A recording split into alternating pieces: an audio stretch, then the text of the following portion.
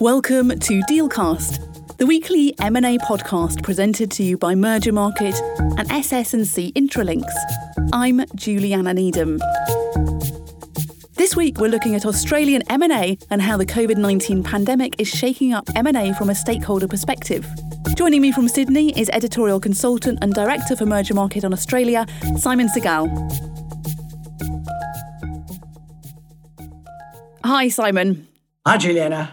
Thanks for joining me. So can you begin by giving us an introduction to the impact COVID-19 has had on the corporate world in Australia? From our perspective, from my perspective in the UK, it looks like a country that's got off quite lightly with the pandemic. So Australia's achievement has been remarkable in both combating it by keeping the virus out and in controlling it, virus out from from foreign influences. The borders are virtually dead closed, which has made a huge difference. And internally, the tracking and the tracing and the sophistication of the monitoring mechanisms have kept the hospitals they've kept the virus out of the domestic population as well. Deaths have been just over 900, in total, which is really remarkable in a global context. That's well within 1 day's worth of what's even happening in the United States today, even at the lower levels. And Bloomberg does an index that looks at the achievements of the coronavirus, and Australia's ranked, when I last looked, I think on the 26th of April, it's ranked third. And that's a whole collation of how they look at those achievements. What's happened latterly is there's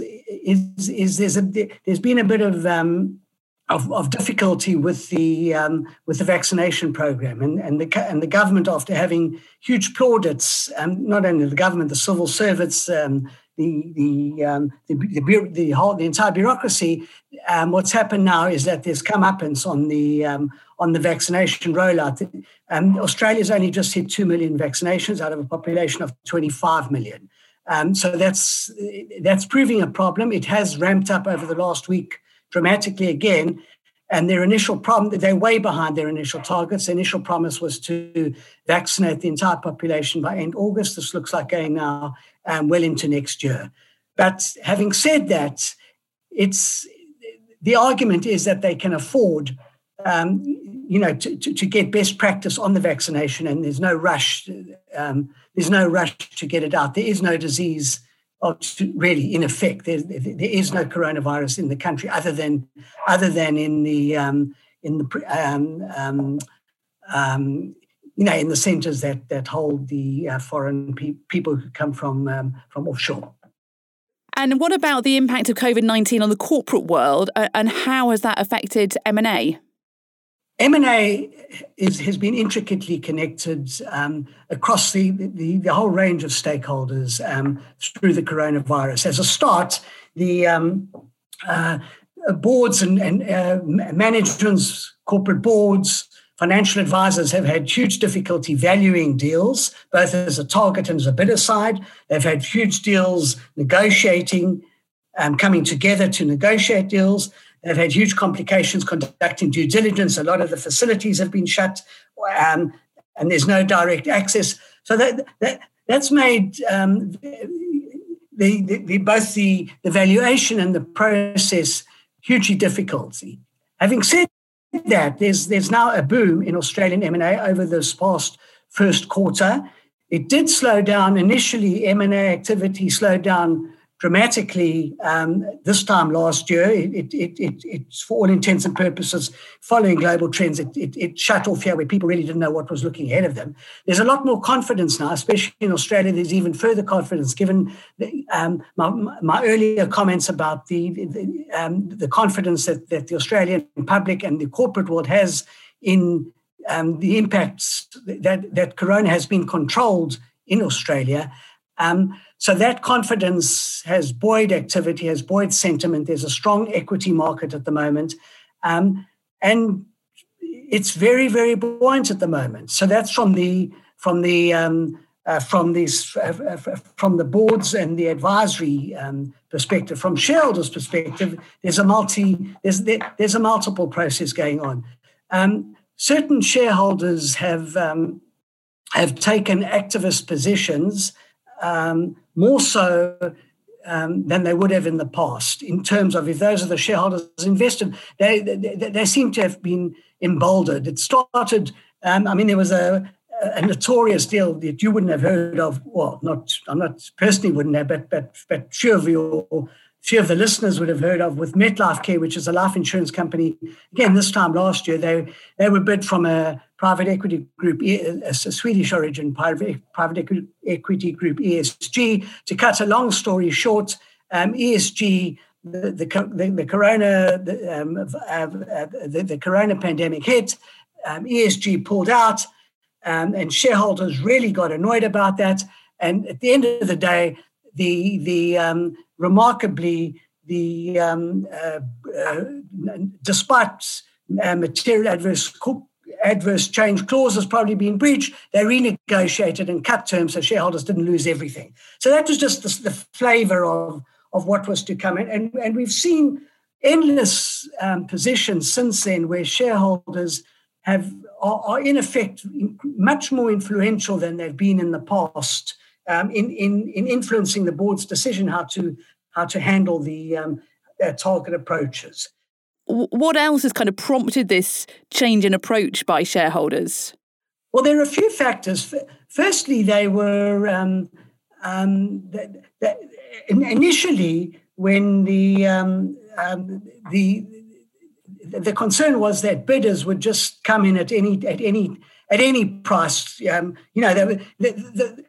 The weakest were going first, were being bid first, the weakest companies, and shareholders didn't realize that at the bottom of the cycle, they weren't wanting to be bid at a really low price, and the boards just to capitulate at that level and then, just give in the board, or just give in value, leave a lot of value on the table. So shareholders made that clear. And they stood firmly behind the board. That could have happened both ways.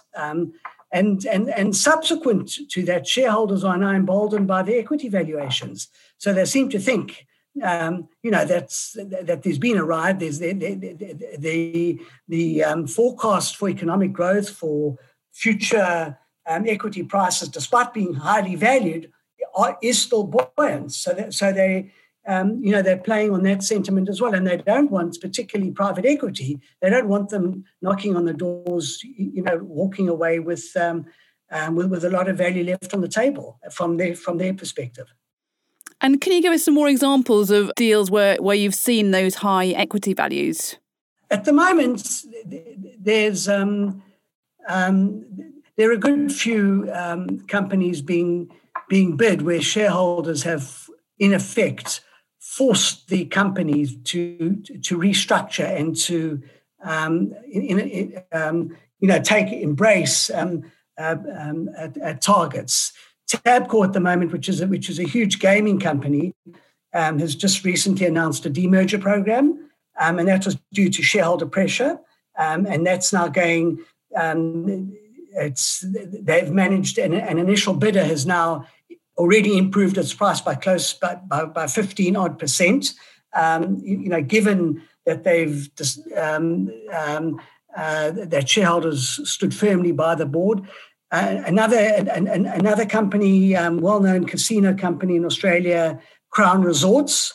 Similarly, they've had huge trouble with in terms of their corporate governance. That's another tale. But they similarly are running a process now, and shareholders are, sticking by them, and and these are the non-controlling shareholders. There's been a governance issue with the controlling shareholder, James Packer, and so those are two huge companies at the moment. Yeah, we looked at Crown a few weeks ago when I spoke to your colleague Stephanie Hanna. So would you say that shareholders are just generally becoming more assertive in these types of situations? Yes, they absolutely are. Targets and targets would always say shareholders are assertive. Yes, they would say that, wouldn't they? That this is an undervalued bid.